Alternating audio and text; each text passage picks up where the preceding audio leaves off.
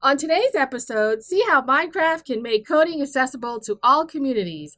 Find out ways to promote digital citizenship with your students, and see if you know your EdTech platforms with our game of Two Truths and a Lie.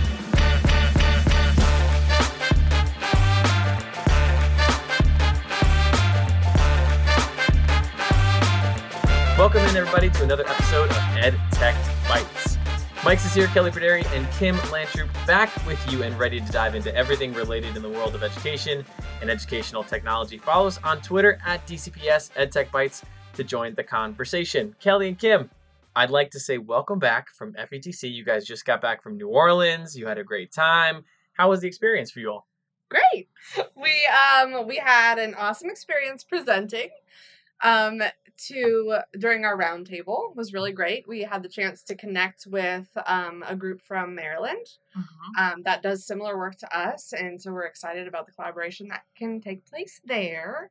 And we passed out a ton of stickers, so welcome to all of our new followers and listeners. Thanks to FETC and making all those new connections. Yeah, it was a great time. We also had a lot of people come with different interests in what we're doing, asked a lot of great questions.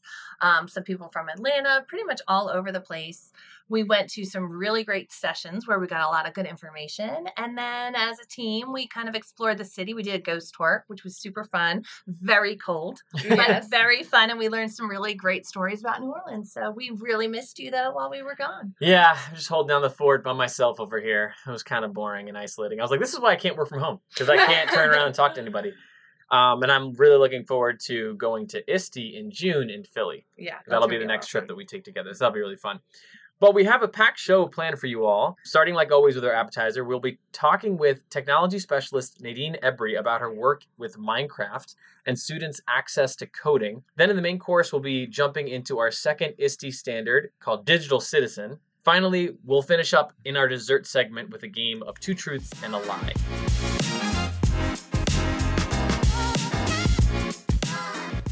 All right, for our appetizer today, we want to welcome on a special guest. She is a member of our technology innovation team. Her name is Nadine Ebry, and we're so glad to have you here with us, Nadine. So happy to join you all today. And we just want to go through some of the things that you do for our team, because it's very different than what our team does here in the office. You do something completely different, and it's really applicable to a lot of teachers in our district and can be nationwide. So first off, just tell us a little bit about your experience in education, where you come from, kind of your background. Yeah, okay. So I first started off as an elementary school teacher. I went to school to be an educator, teach elementary education. Initially, I wanted to teach math. However, my advisor told me, don't go into math because you're going to have to take all these hard math classes and they're going to be extremely hard. And if you're going to do all those math classes, you might as well just be like a doctor or something else. So I actually let that steer me away. And I just became a general education teacher in elementary. I used to do really well with my kids. So my principal always had me loop from year to year. So I had certain kids for at least 5 years. Wow. And even when I moved schools, my students would usually come with me. And so I taught everything from kindergarten all the way up to 8th grade.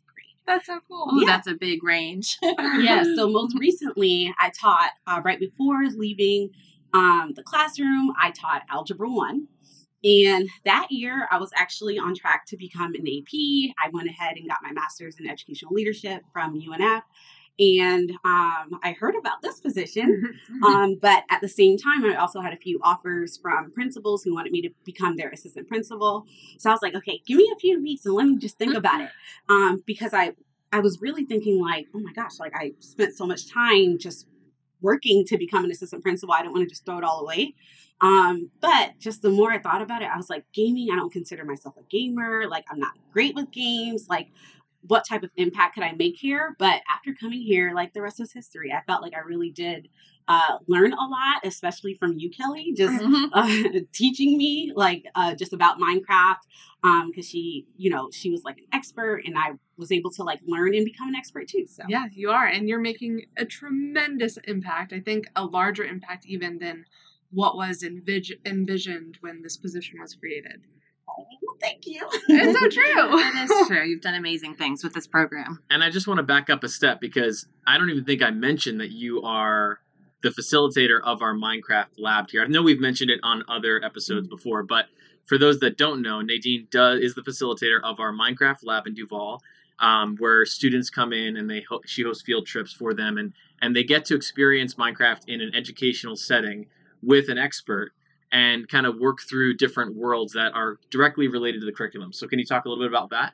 Yeah, so I absolutely love being in the Minecraft lab because I've always taught in non-traditional ways. So I've always been an advocate for teaching in ways that were just different, whether it was through song, whether it was through dance or art or just anything. However, I did not use a lot of gaming while in the classroom. Mm-hmm. And so just being in this position and seeing students being able to learn through games is very it's phenomenal. Just especially seeing students who have varying abilities being able to learn. You can come into the Minecraft lab and you won't know anything about students. You just see students working together and learning. So if students are partially blind, we have students who came in who are partially deaf, students who speak different languages. Like students come in from all backgrounds, varying abilities, and they're all able to play the game because of their immersive features. And I also love it because you can integrate it with whatever you're teaching. So I can use like YouTube videos, my favorite Microsoft Flip videos, Microsoft Forms. You can integrate anything within it. So I love just how students are able to learn within the game and how teachers can integrate whatever they're teaching within this Minecraft game. And so not only does Nadine facilitate the field trips, but she's also empowering the students as well to step up and take a bigger part in the Minecraft program. So would you tell us a little bit about your ambassador program? Yes. Okay. So I recently started a Minecraft student ambassador program at Springfield Middle School, which is the school where our Minecraft lab is housed. And with this program, students are able to help teachers. So students can go into classrooms because really they're the biggest experts. And it took a lot of humbling for me to realize because I'm used to being the expert in the classroom. When I taught anything, I knew the most. However, with gaming, it's different because I don't know the most. I'm not the expert. And it's okay to admit that. And so usually, even when I start off classes, I'm going off on a little bit of a tangent, but I'll come back. I will back. Tangents are what podcasts are born on. Yeah. But whenever I start like a field trip, I always ask students like, put up a 0 if you never played before, put up a 1 if you feel like, I'm kind of okay. And I go all the way up. I say, put a 4 if you are really, really good, and put a 5 if you think you played better than me. And then kids are so happy to like flare up their hands and say, I'm a 5, I'm better than you. And I'm happy because I'm like, okay, so now I know who to go to for help. So students ask me questions, especially when it comes to like crafting and stuff like that, or how do you make rainbow sheep? I don't know, but I'm going to tell you, here knows. But they're the biggest experts, so it's so important to have experts in a building. So as we're trying to have more teachers integrate Minecraft into their instructional practices, how do we create leaders, student leaders within the school who can also help with that? So that's what the student ambassadors, I told you I was coming a little bit. So that's what the student ambassadors are, to really help the teachers so that they can leave those lessons with the teachers or teach them how to use it in the classroom, especially teachers who feel very uncomfortable. In addition to helping teachers, they also work with students. So like in November, they held their first parent coding night where they taught parents how to code, which is super cool. We had parents come in from all over. Some brought their own parents in, which was super interesting to watch, like them yelling at their parents. Yelling. Like, because, like they were so impatient, like, you should know how to do this. And you could tell how their parents are probably like, working with them, like, you should know how to do this. It's like so interesting to see the roles like reverse, but seeing them work with their parents, teaching them how to code. And it's interesting too, because now parents are able to see what their kids are doing. So as the parents are like watching their kids code, they're like, oh my gosh, this is the type of stuff that you're doing? The parents were struggling. They were really struggling. A few were using like block-based languages and struggling. A few were using like Python.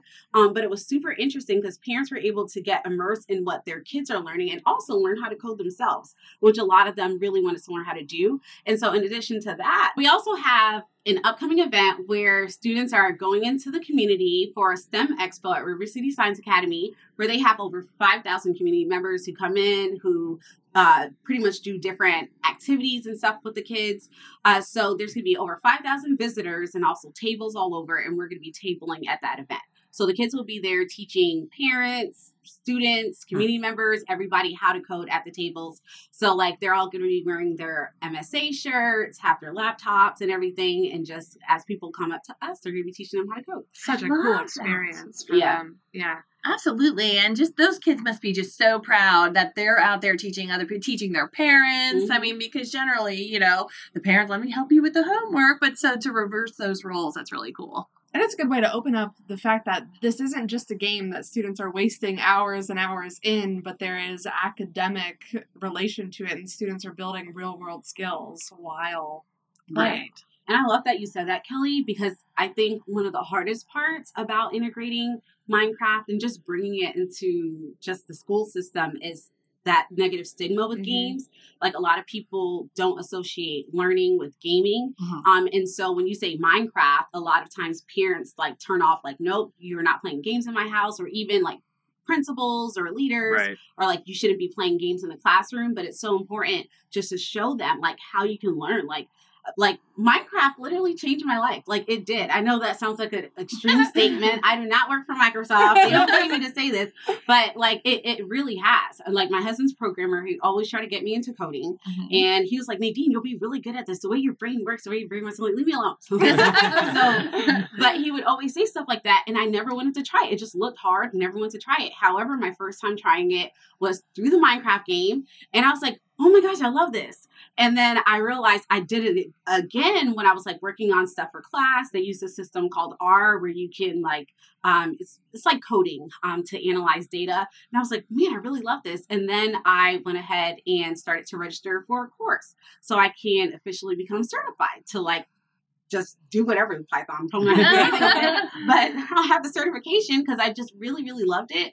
But it was Minecraft that introduced me to it. So I just really love it because hopefully it'll like pique students' interest and they'll be able to play the game and realize, oh my gosh, I really like this. And I've heard so many like success stories just of parents just really struggling to figure out what they wanted their kids to do. And I remember telling Kelly the other day, like one of the success stories. I'm laughing because we were like walking across the street and it's like this long paragraph and I'm like trying to show it to her as I'm like walking to me while we're walking. And so like there was a parent who sent one of my friends a message and she was like, wait, I know your friend. Like we went into the school and my son said that he had a field trip there. And pretty much her son, long story short, because it's a pretty long story, her son came into the Minecraft lab for a coding field trip. He really, really liked it, decided to come to the school to pursue coding next year. He's in 5th grade, and he wants to become a programmer simply because of a coding field trip. Right. So it's opening up opportunities for students that they can envision themselves on a pathway that otherwise they might not have known existed. Exactly. And we had Jim Colbert on last season to talk about some of these things of introducing the Minecraft lab and really to have sort of that vision for the district of bringing in a pathway for students in coding. And it all starts in elementary school with kids, and it really opens up new doors for communities and people that maybe don't have access, like women in coding, different community schools that have ever seen these types of programs before.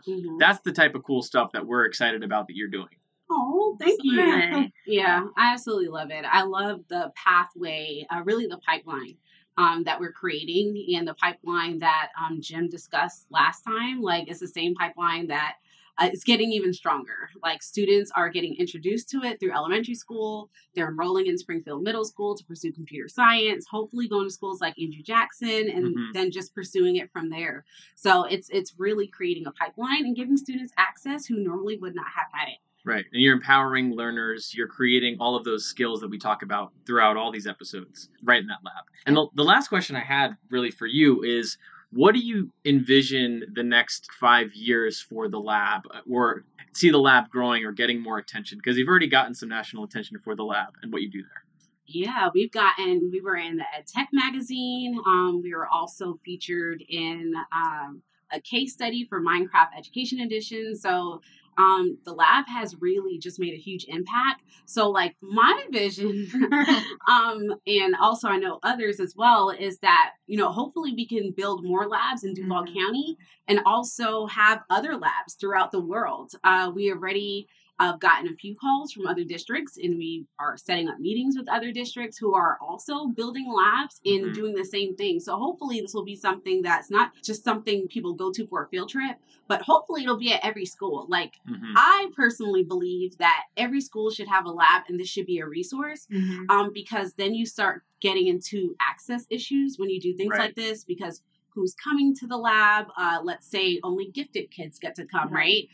So when you put it at every school, you make it where all students get access to it, and all students are able to go on the field trips as well, rather than just the teachers who are able to sign up for it, or who may be in a space where they can leave their school and go on field trips. So I think another benefit of the lab too is when teachers come, a lot of times teachers, and we've experienced this on our team, may be a little uncomfortable with Minecraft because they don't have a lot of experience there.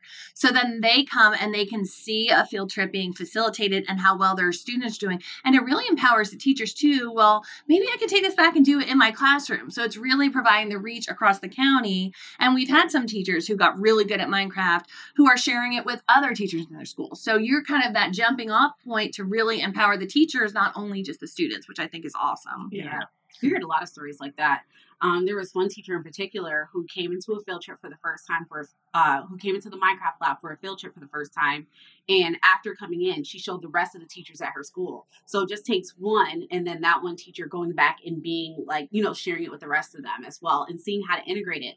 And that also brings up a point where when they get to come into the lab, I also show them like, okay, here's how you access educator resources. Here's how you go online. Just show them different things so that they have that as well. And also we use Microsoft Bookings. So it sends them all the information on how to continue using it within their classroom. So it's not just a one and done field trip. It's a way for them to continue to have access to it. And we also send them lessons as well. So like last week we did a coding lesson, and teacher was like, well, I could only bring one class, but I really want to do this with the rest of my classes. So I was like, sure. Went ahead and sent her my PowerPoint so that she can go ahead and use it with her students, and she can go ahead and go through the lesson and continue using it with the rest of the kids. That's awesome. Yeah. Awesome. All right, so we just want to thank Nadine again for coming on to our podcast. Where can people find you online and maybe access some more resources that you have? Okay, yeah. So if you want to find me online, I am on Twitter. So it's at Nadine Ebery, just my first and last name. Thanks so much.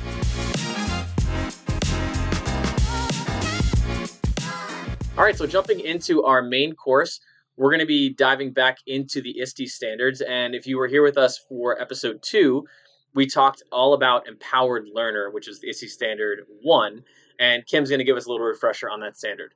Okay, if you were not here for episode 2, just a real quick rundown of the domain Empowered Learner. This domain's basically about having students take a more active role in their own learning. So all of the 4 standards that are included here are all centered around setting personal learning goals, leveraging technology to achieve those goals, while also learning to understand the fundamentals of technology operations and to show that they can choose, use, and troubleshoot that current technology. So the hope with that is that students will be able to then transfer that knowledge to new and emerging technology. Yeah, and then a big part of that is how are we safe while using this technology? How are we teaching our kids the best practices while using them? That's what digital citizenship is all about, which Kelly is going to summarize for us. So I want to start by just saying how much I love that digital citizenship is part of the ISTE standards. Yeah. I went back to try to think of what we can connect it to when we were focusing on 21 CLD, and then I realized, digital citizenship isn't in 21 CLD. Yeah, it's not. So I think that was interesting because it should be, probably. And it's an early standard too here. It's like the second one, which is cool. Which it should be, because as I was thinking about it, we spend a lot of time in our classrooms teaching students how to be good citizens in our class, like the routines, how to communicate and collaborate with each other in our classroom, in groups and discussions, but how much of an emphasis are we doing to transfer those skills to the digital world? So just to go over the standard itself for those that are unfamiliar with it, the overarching standard is that students recognize the rights, responsibilities, and opportunities of living, learning, and working in an interconnected digital world, and they act and model in ways that are safe, legal, and ethical, but then the standard is broken down into substandards as well. And I really like some of the things that are focused on in those substandards. So the first one talks about cultivating their digital identity and reputation and are aware of the permanence of their actions in a digital world. And I think especially once our students are in like middle school, maybe they start to realize that in high school, but in middle school, they definitely aren't thinking future minded and don't realize how what they're posting on social media at this early age can impact their ability to get jobs later on in life. So I think that's a really, really important one. And then engaging in positive, safe, legal, and ethical behavior, which is another thing students aren't necessarily aware of, the legality and ethics behind what they do interacting with each other online.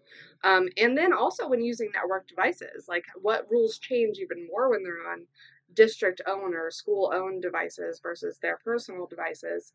And then understanding and respecting the rights and obligations of using and sharing intellectual property, which goes into copyright, but goes into so much more. So even if they're using an image that they found online, how to cite that properly, and use those things properly and not stealing from others. And then managing personal data and maintaining digital privacy and security, and are aware of data collection technology, which is all very important and definitely skills that can translate into the real world as they become productive adult citizens in the world.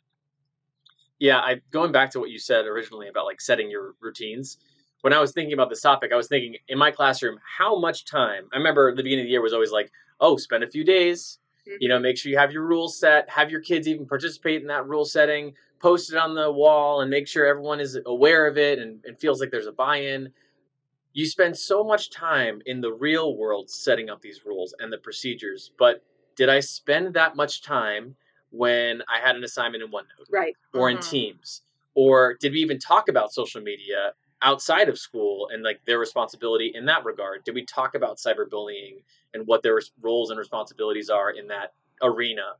We didn't. Like we touched on it. Yeah, like, oh, you made a bad comment. Don't do that. Right. But it wasn't. It was always in response to and not set up to be successful. And that's what I wish I could go back to do, some of this stuff, some of these lessons where you can actually kind of walk your kids through these scenarios and have them better understand what their responsibility is digitally. And on that note, I read a really great article. It was from someone called Kristen Matson, and it was all about digital citizenship. And this one quote really stood out to me, kind of the same vein that you were talking about as, we set it up in the beginning. And she said that too much of digital citizenship curricula focuses on what not to do, and it rarely addresses the opportunities and responsibilities of the digital world. And so a lot of times, much of it's isolated from any real context and doesn't give students many opportunities to practice their skills as citizens of digital communities.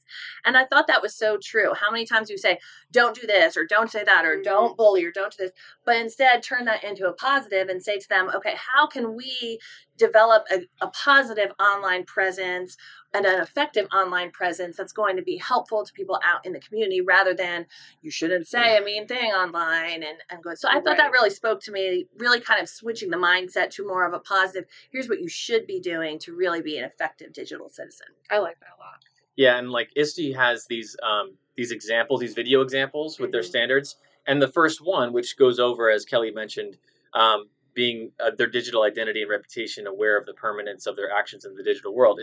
The example was a restorative justice circle and how actions have consequences. And that's what you got into, Kim, which is like working with students when mistakes are made, but also like setting those guidelines for students, like having them understand like what you can and cannot do is important.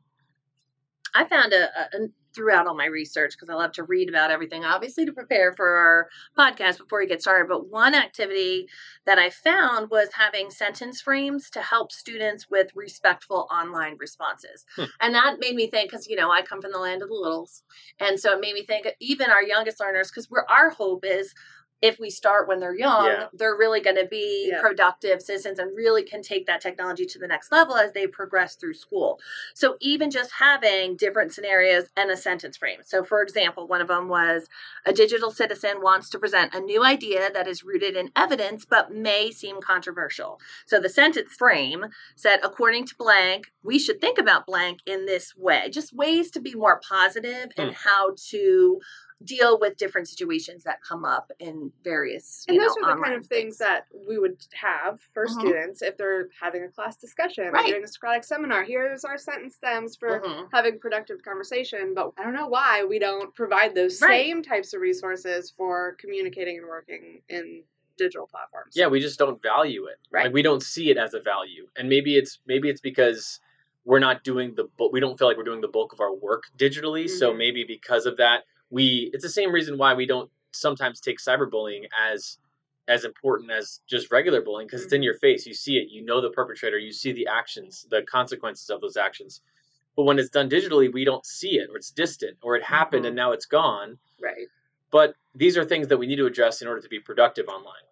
Going to what Kim was saying and developing kind of lessons, I found a great website called commonsense.org, and it has a free digital citizenship curriculum. Oh, that's nice. And it's broken down by grade chunk. So it has like K2, 3, 5, K8, 9, 12. But within that, it actually goes down by grade. And each grade has certain curriculum that it says this is age appropriate for you to go over with your kids. So I just jumped into the land of the littles, as you called it, which, by the way, I always think of dinosaurs whenever you say the land of. I don't know why. But the land of third grade. And I looked at materials for third graders because I don't know what third graders should or should not know. And it had topics like how to create a strong password, the power of our words, is seeing believing, which goes into looking at how and why people alter photos and videos, which, is a high concept when you think about it. But for kids, they can understand why someone would want to edit the photo. They're probably doing it on their parents' phones all the time. Like, oh, I want this filter. Mm-hmm. Why do we do those sorts of things? Why do people do that online? What is the impact that makes? So those types of conversations could easily be had with kids, young grades too. And I think they need to be embedded in every technological thing we're doing throughout the year. Right. It's important to reference those in the beginning of the year with rules and routines, but you need to always kind of bring them back to that because, kids will forget as they move on, especially if they're at home doing something on social media or doing something that's not school related. That may not always stay in their mind. Right. And I think a big part of that is we might teach them what the not to do's, but are we taking the little bit of extra time to explain why? Just explain why that's important and to make those real world connections to that's not just important for this activity in this class, but we're practicing the skill here in this activity in this class because you need to be doing these same things in the real world when you are collaborating with your people that you work with when you become a grown up. And that is 21st CLD, real world problem solving. There we go. Collaboration as well, which when I looked, that's where we connected it in our ISTE program. We connected digital citizenship to collaboration. Right. Yeah. And I think when you approach these types of topics with your kids, it's always good. And this is just a strategy for having relationships with your students, understanding from your faults too. Like, what do I sort of overlook as a digital citizen? I know for me, I overlook terms of service all the time. Yeah. I just scan. I don't even look at it. You just agree, right? You don't know even what's in there. But when you actually break down what's in those terms of services, you are sometimes giving away information to third-party affiliates. You're sometimes, opting out. You're opting into sharing, or how you are agreeing on your rights of your words. Like social media applications can use your words without your permission because you've signed over those terms of services.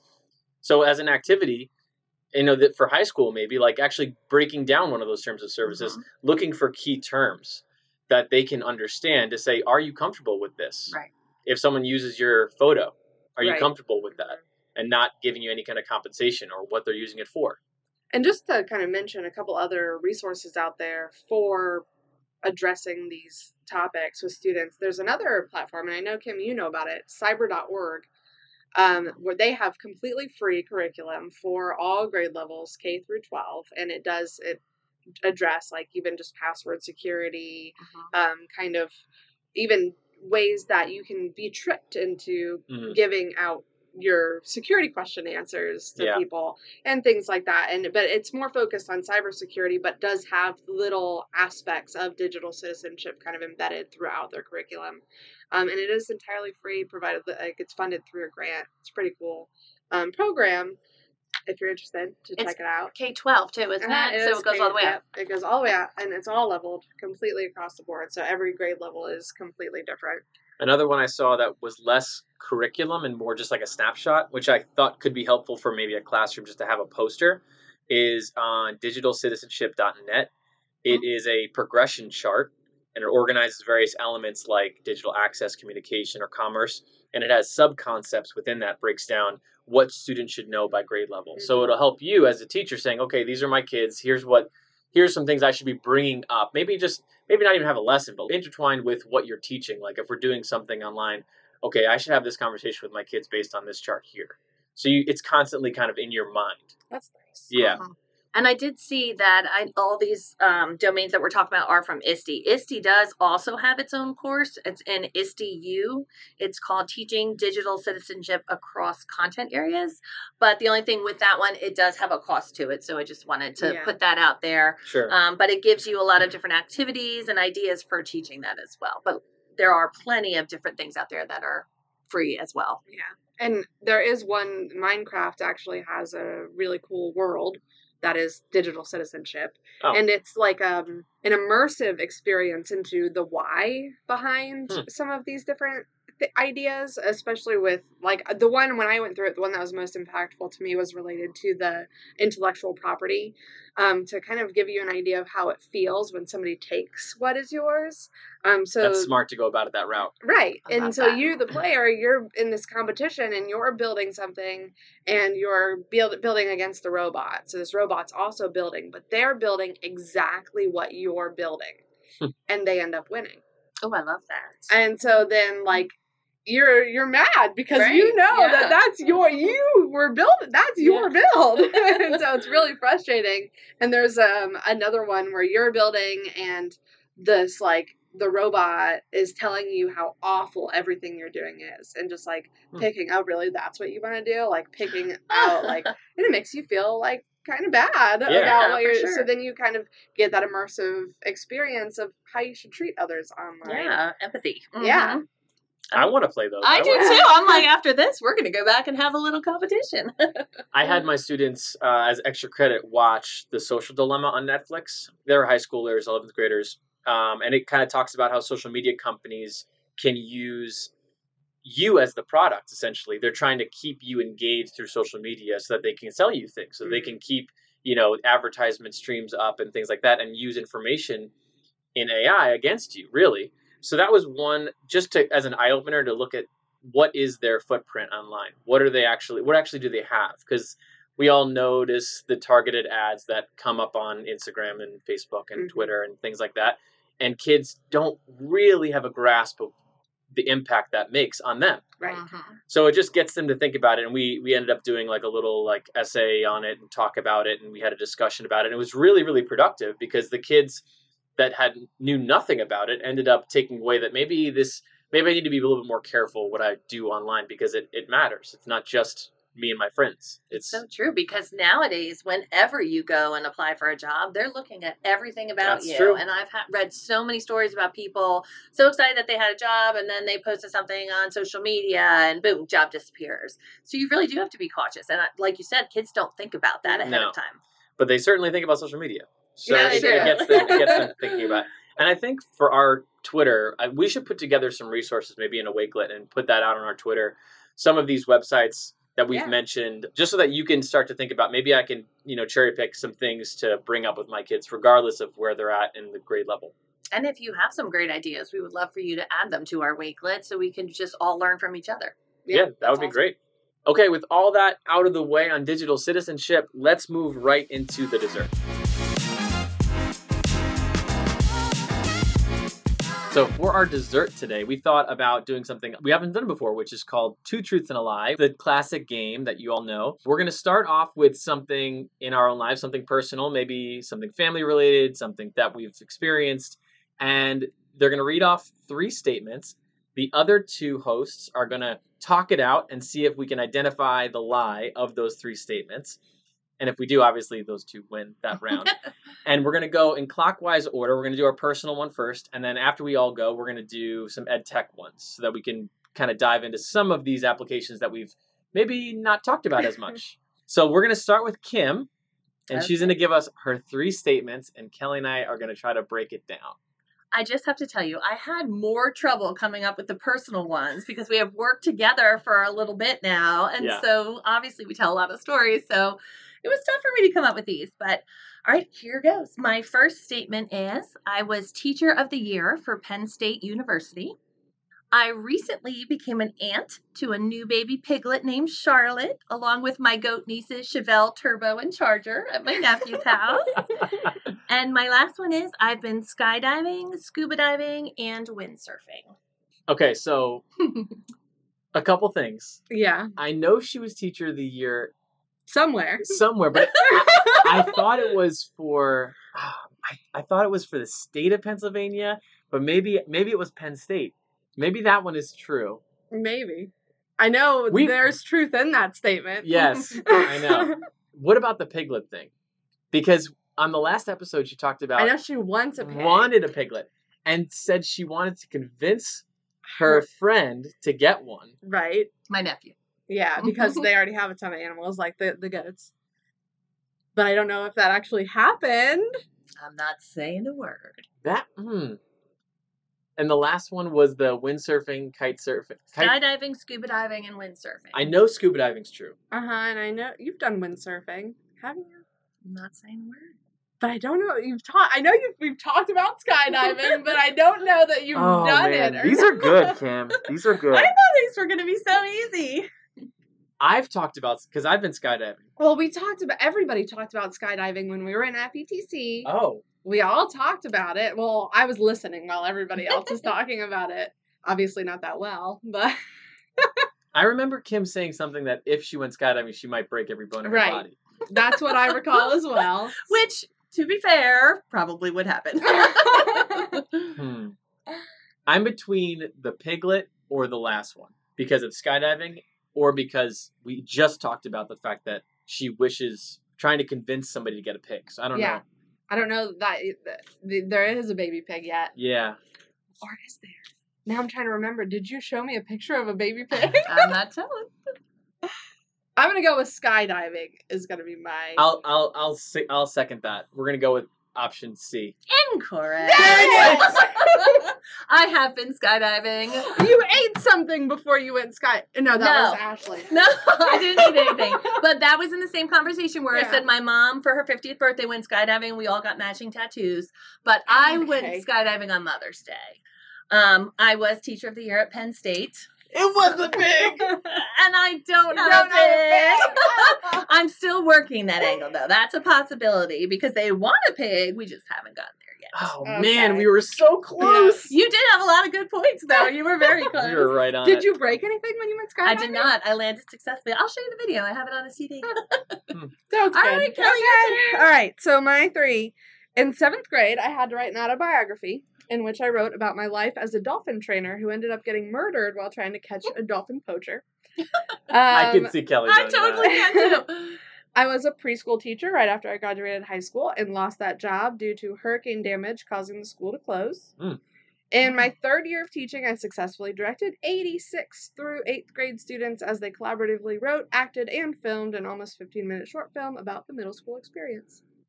Ooh. That one could be true because she majored in theater, so she could have done something. These are with her all kids. Very plausible for Kelly. Right. I feel like they're all mostly true, and she changed like one word. Maybe. So, the preschool one, I don't remember her saying anything about preschool teaching. I don't either. But I can see her being a preschool teacher, and the hurricane thing is false.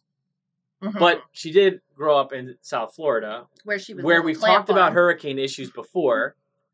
These Kelly. are good too. These are good too. That is good. What was the third one? The preschool, the play, and the autobiography. Oh, the autobiography. I could see her. She is such a buck against the system girl. Man. What do you think, Mike? My gut is telling me it's B. The preschool and the hurricane. One. I agree. Let's do that one. I say that one. Okay, we're going to go with B. You got it right. Yes!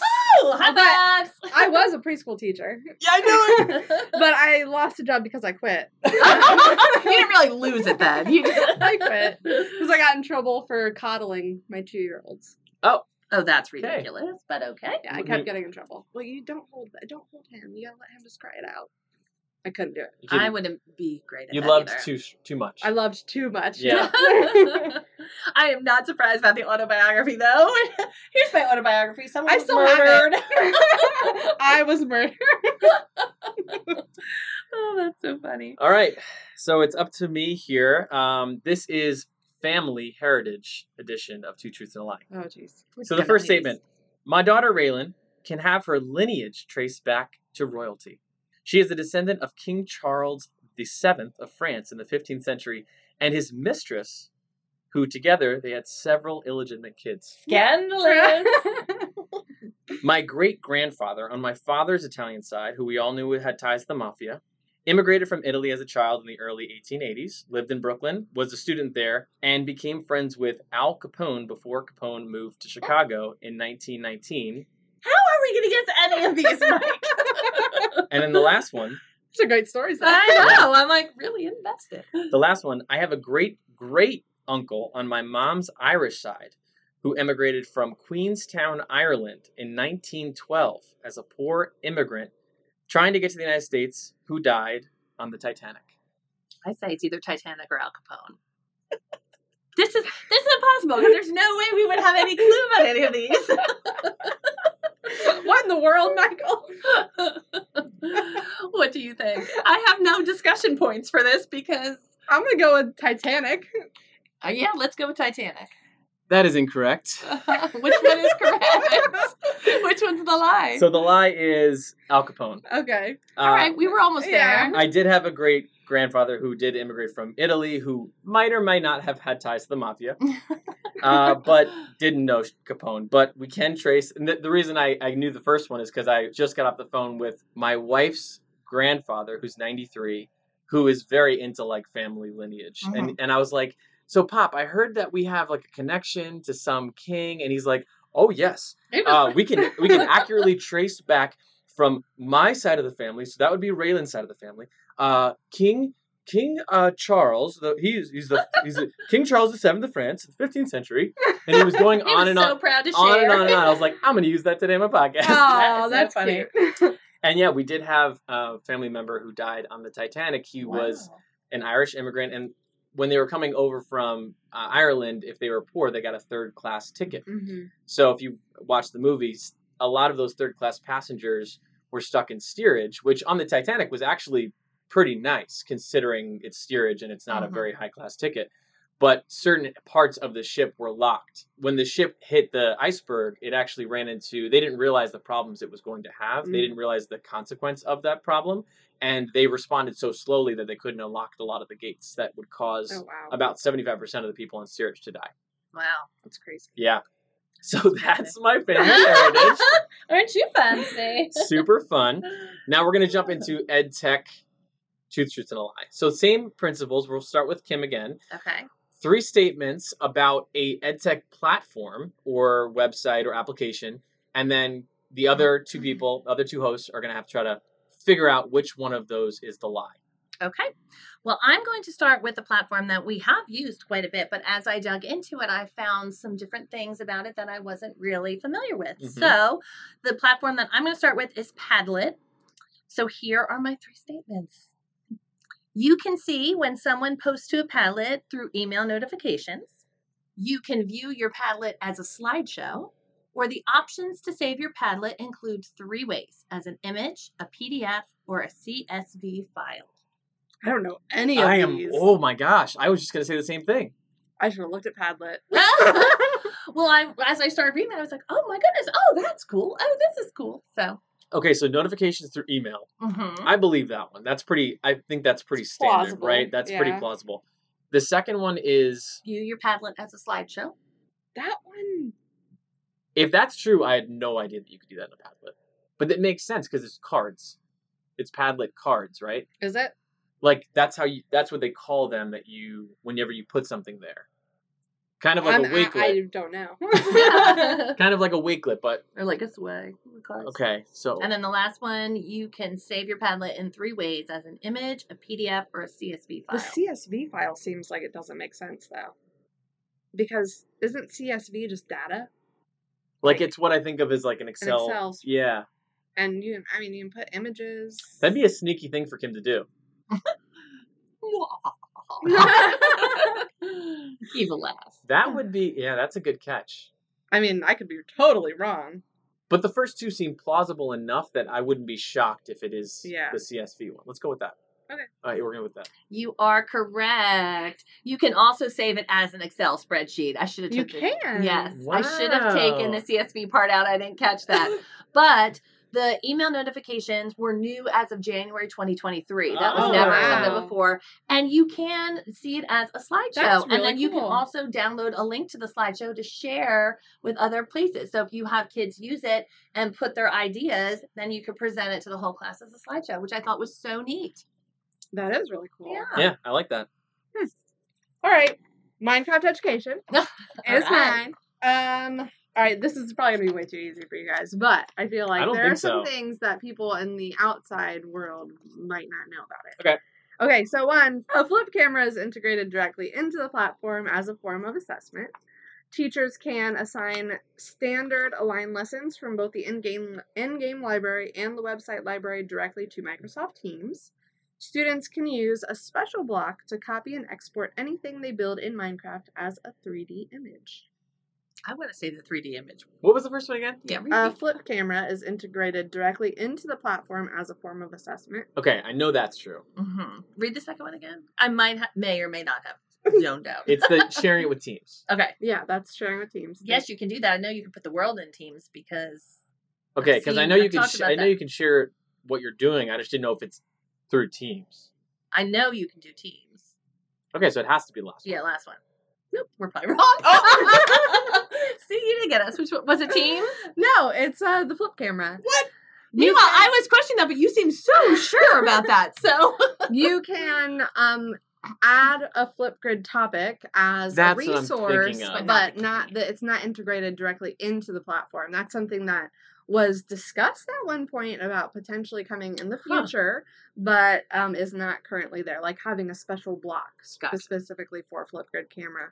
But the rest of the things you can do, you can assign directly to Microsoft Teams by posting to a channel or creating an assignment directly from Minecraft, the game, or even their website now, which is really cool. And then there is a special block. It's called a structure block that you can essentially use to highlight. You use the coordinates to highlight whatever it is your build is, and then you can export it as a 3D image. That's cool. I didn't know about that. Yeah, that is neat. Yeah, it's really cool. So anything a student can build can be 3D printed, can be manipulated in any kind of 3D image editing software too. We need to build something and have it 3D printed over here. Yeah. That would be so cool. That was great. Very informative. Very informative. All right, my application was Kahoot. Okay. Which is a website we've all played in our classroom. They've had a lot of updates, which I didn't know about because I haven't been in the classroom in 2 years. So here are my 3 statements. Kahoot has added so many different types of quiz slides, including recording your own video and audio. The second one is, if you kick a student out for using inappropriate name, the next time they log in, their screen that says all set will be red instead of green. Now, while making a Kahoot quiz, you can add info slides in between your question slides to add some direct instruction within your game. What was the first one again? Yeah. The fact that you can add different types of quiz slides, like recording your own video and audio. I know you can add different type of quiz slides. I'm just not sure about the audio and the video. I like the one about the name, but I don't know if that's true or not, where it turns red when they first log in as a kind of a warning for the teacher. Although your face makes me think you're making that up. What do you think? I don't know. Those are all good. I just don't know about if it's recording video and audio, if you could do that if as you're well. putting video and audio? You want me to answer the question? Or? Oh, we're not allowed to ask questions. That's what I'm not sure of. I know you can embed, I think, other, like YouTube videos or whatnot, but I don't know if it has the ability to do yourself. You can embed others. Right, you should be able, but I don't know if it has like a camera capability. You know what I mean? Mm-hmm. And the third one, let's say again. The third one was you can add info slides now between your quiz slides. That seems plausible. Sure does. Seems like it would make sense. So which one do we want to pick? Okay, what was the middle one again? The middle one was if you kick a student out for using an inappropriate name, the next time they log in, their screen will be red instead of green. Is that true? I don't know. I feel like that wouldn't be true. Because how do you know if it's that same student? That's true. Let's go with that one. Everyone I've guessed today has been wrong. I know, so it's are all we right. sure we want to go with? Well, I don't have a better reason to pick anything else. I would either say 1 or 2 would be my guess. Because you don't sign in. You just go follow the link and you put your name. But aren't there classes that you can create on Kahoot? I haven't used it in a very long time. Yeah, me neither. It's been a lot I of feel years. like if there's classes and the students are in there, then they would have some kind of. Yeah, I guess that would make sense. But I'm not sure if there's classes or not. All right, let's go with number 2. Number 2 is true that when you kick a student out, the next time they log in, it will be red. How does it know? Yeah, apparently. So when you're like, a lot of kids do it on their phone.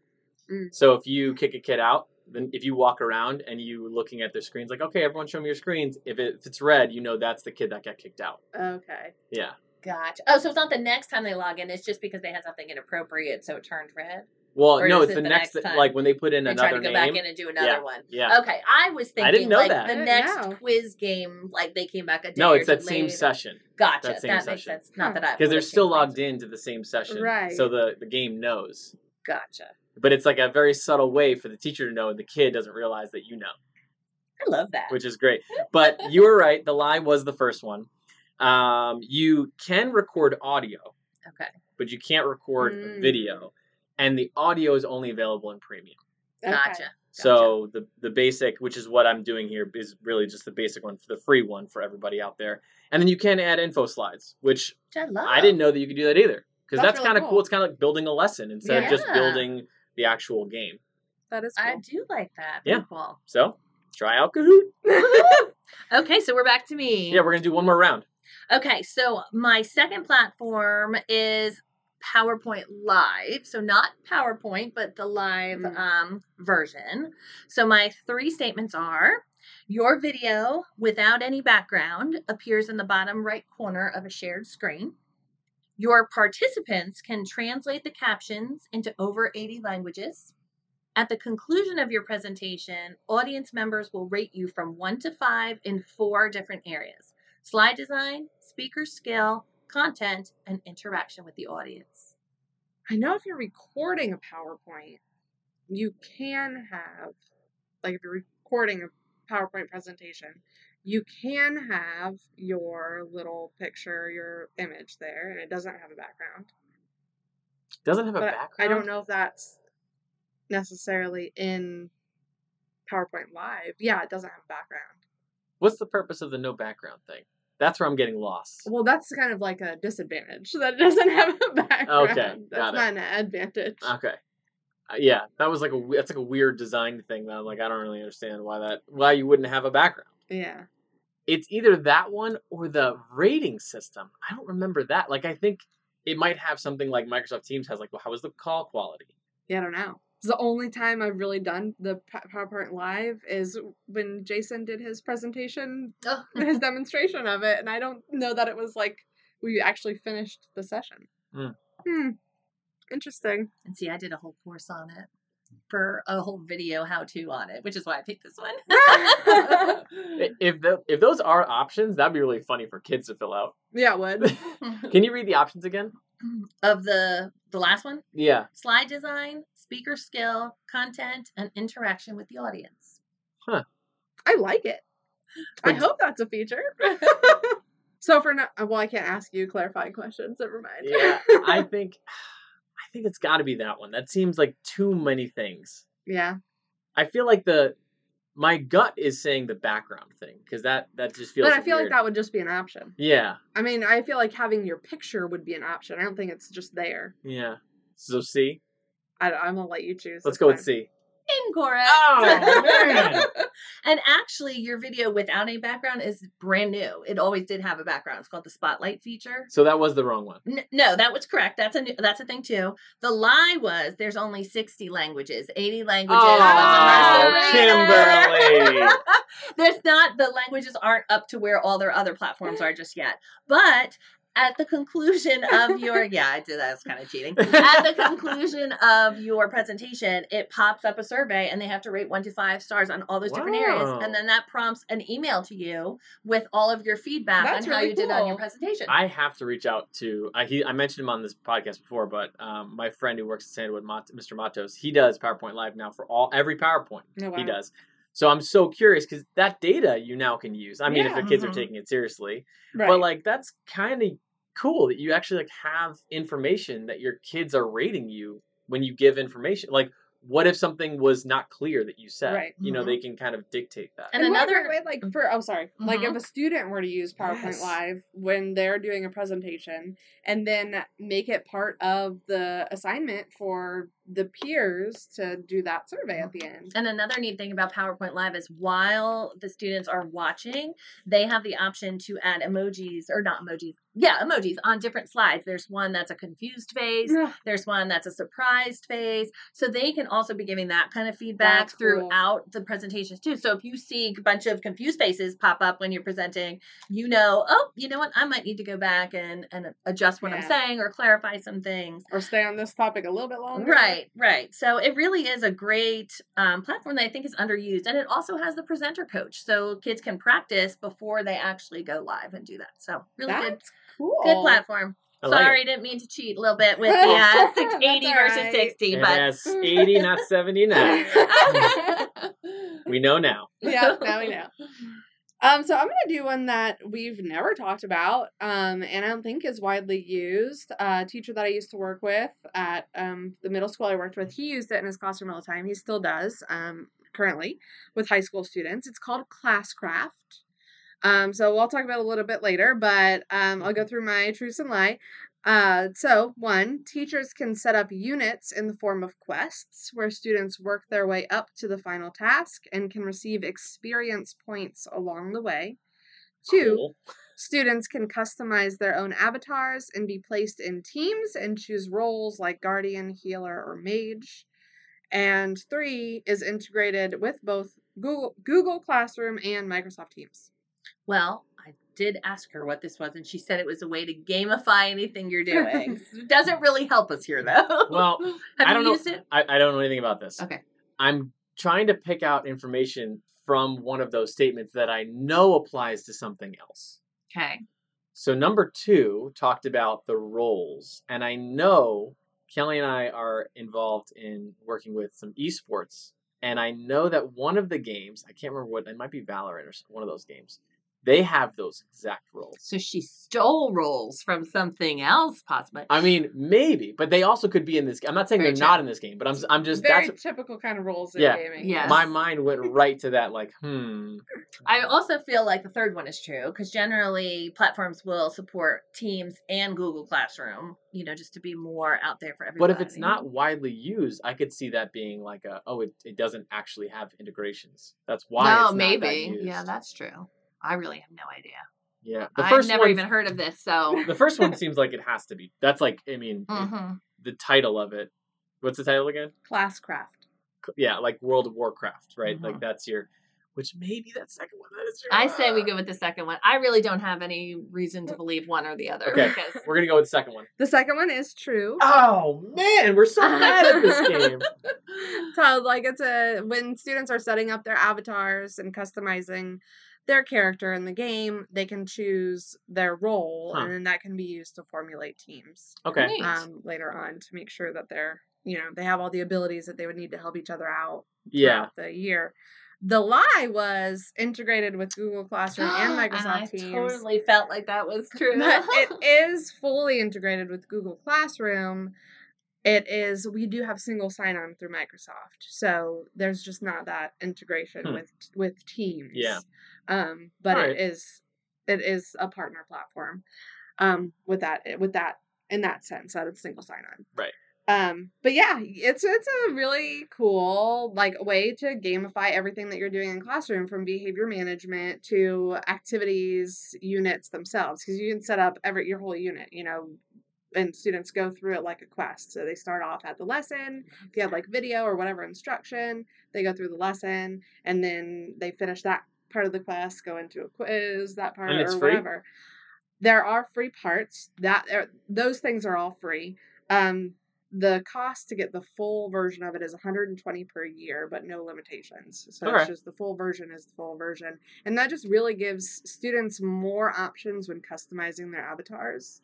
Because they're pretty like standard. You can change their clothes with the free version, but you can't fully customize like what color hair, what color skin, those kind of things as But the Mike things said. that would make it work from a educational tool, like adding video and lessons and all that, that's totally assignments. free. Yeah, and it even comes with a library full of quests already built for different standard neat. align. I gotta play around with that. That sounds awesome. It is pretty cool, especially with all the research coming out about how the gamification is such a motivator for kids. So that's cool. Okay, my last one that we're gonna do is Genially. And if you don't know, Genially is it's an online tool that creates interactive and animated content in any form. So it could be presentation, infographic, kind of like Canva, but with interactive elements. So I have 3 here. I had 2 lies. I'm going to pivot because one of your lies was similar, and I'll talk about that later. But here are my 3 statements. When adding a page to a Genially, you can select a blank page or any Genially template blending presentation with infographics or games. My next one is, when you're ready to publish your Genially, you can publish it online to appear in search engines or privately, just for you and for those you want to share with. And number 3, while presenting or viewing, Genially has a Show Interactive Elements button that, when clicked, highlights all the interactive elements on that page for the viewer. I believe 2 and 3 are true. I just used Genially this morning for the pacing guide, but I didn't play with all that. I'm not sure about mixing different types. That would be neat for the first one. You can publish it publicly to a search engine? I believe you. Well, now that you say that. Yes, I think so. Because there's something about publishing it as a social page or something like that. Because that would make it like a website. Yeah. I feel like you can do that, though. I might just be making it up. But I feel like you can. I don't know. I haven't really guessed well during this game either. Okay, so the first one, what was the first one again? When adding a page to a Genially, you can select a blank page or any Genially template blending presentations with infographics or games. So multiple different formats within the same Genially. I feel like that'd be way messy. Hard. Yeah. I see we picked that one. Okay. That is true. Darn it. So you can do that. It does limit you to the infographics that are available. So, if there's an infographic that is completely different shape, it might not give you that as an option. Okay. But it does have the ability to add infographics or games within your presentation. Okay. That's really and it'll cool. just fit it to that size, which is cool. The lie was the last one. When you're ready to publish your Genially, you can publish it online. But it's not the lie that you guys thought. It's not the search engine thing? It's not that. So actually, under the free account, you only have that option to publish it to search engines. You can't privately share it anymore. Really? So under the free account, you can't just make it private. It has to be published. And then you can use the link to share it with people, but it is public. You can make it so that it's not reusable and not editable. So it's still your content, but it has to be published. It can't just be private. Okay. Yeah, so that is, and I found that very interesting. I'm like, that seems like the opposite would be true, right? Yeah. But I also had another one, which was when you're editing a presentation in Genially, I didn't know this, you can switch from the layout, kind of like the regular PowerPoint view, kind of with the slides on the side, to a grid view, which allows you to move around the slides, and you can also you can see the transitions for each slide, and you can also add passwords to any slide.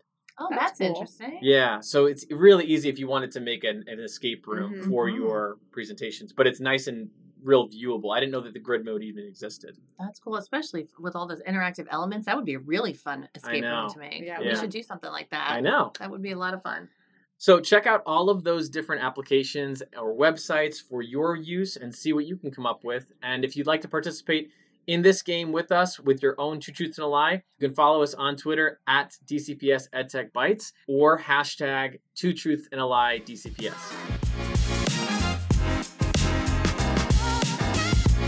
Thanks so much for joining us today, and remember to follow us on Twitter to keep the conversation going. Until next time, I'm Mike. I'm Kelly. And I'm Kim. Thank you so much for listening to EdTech Bites. Bye-bye.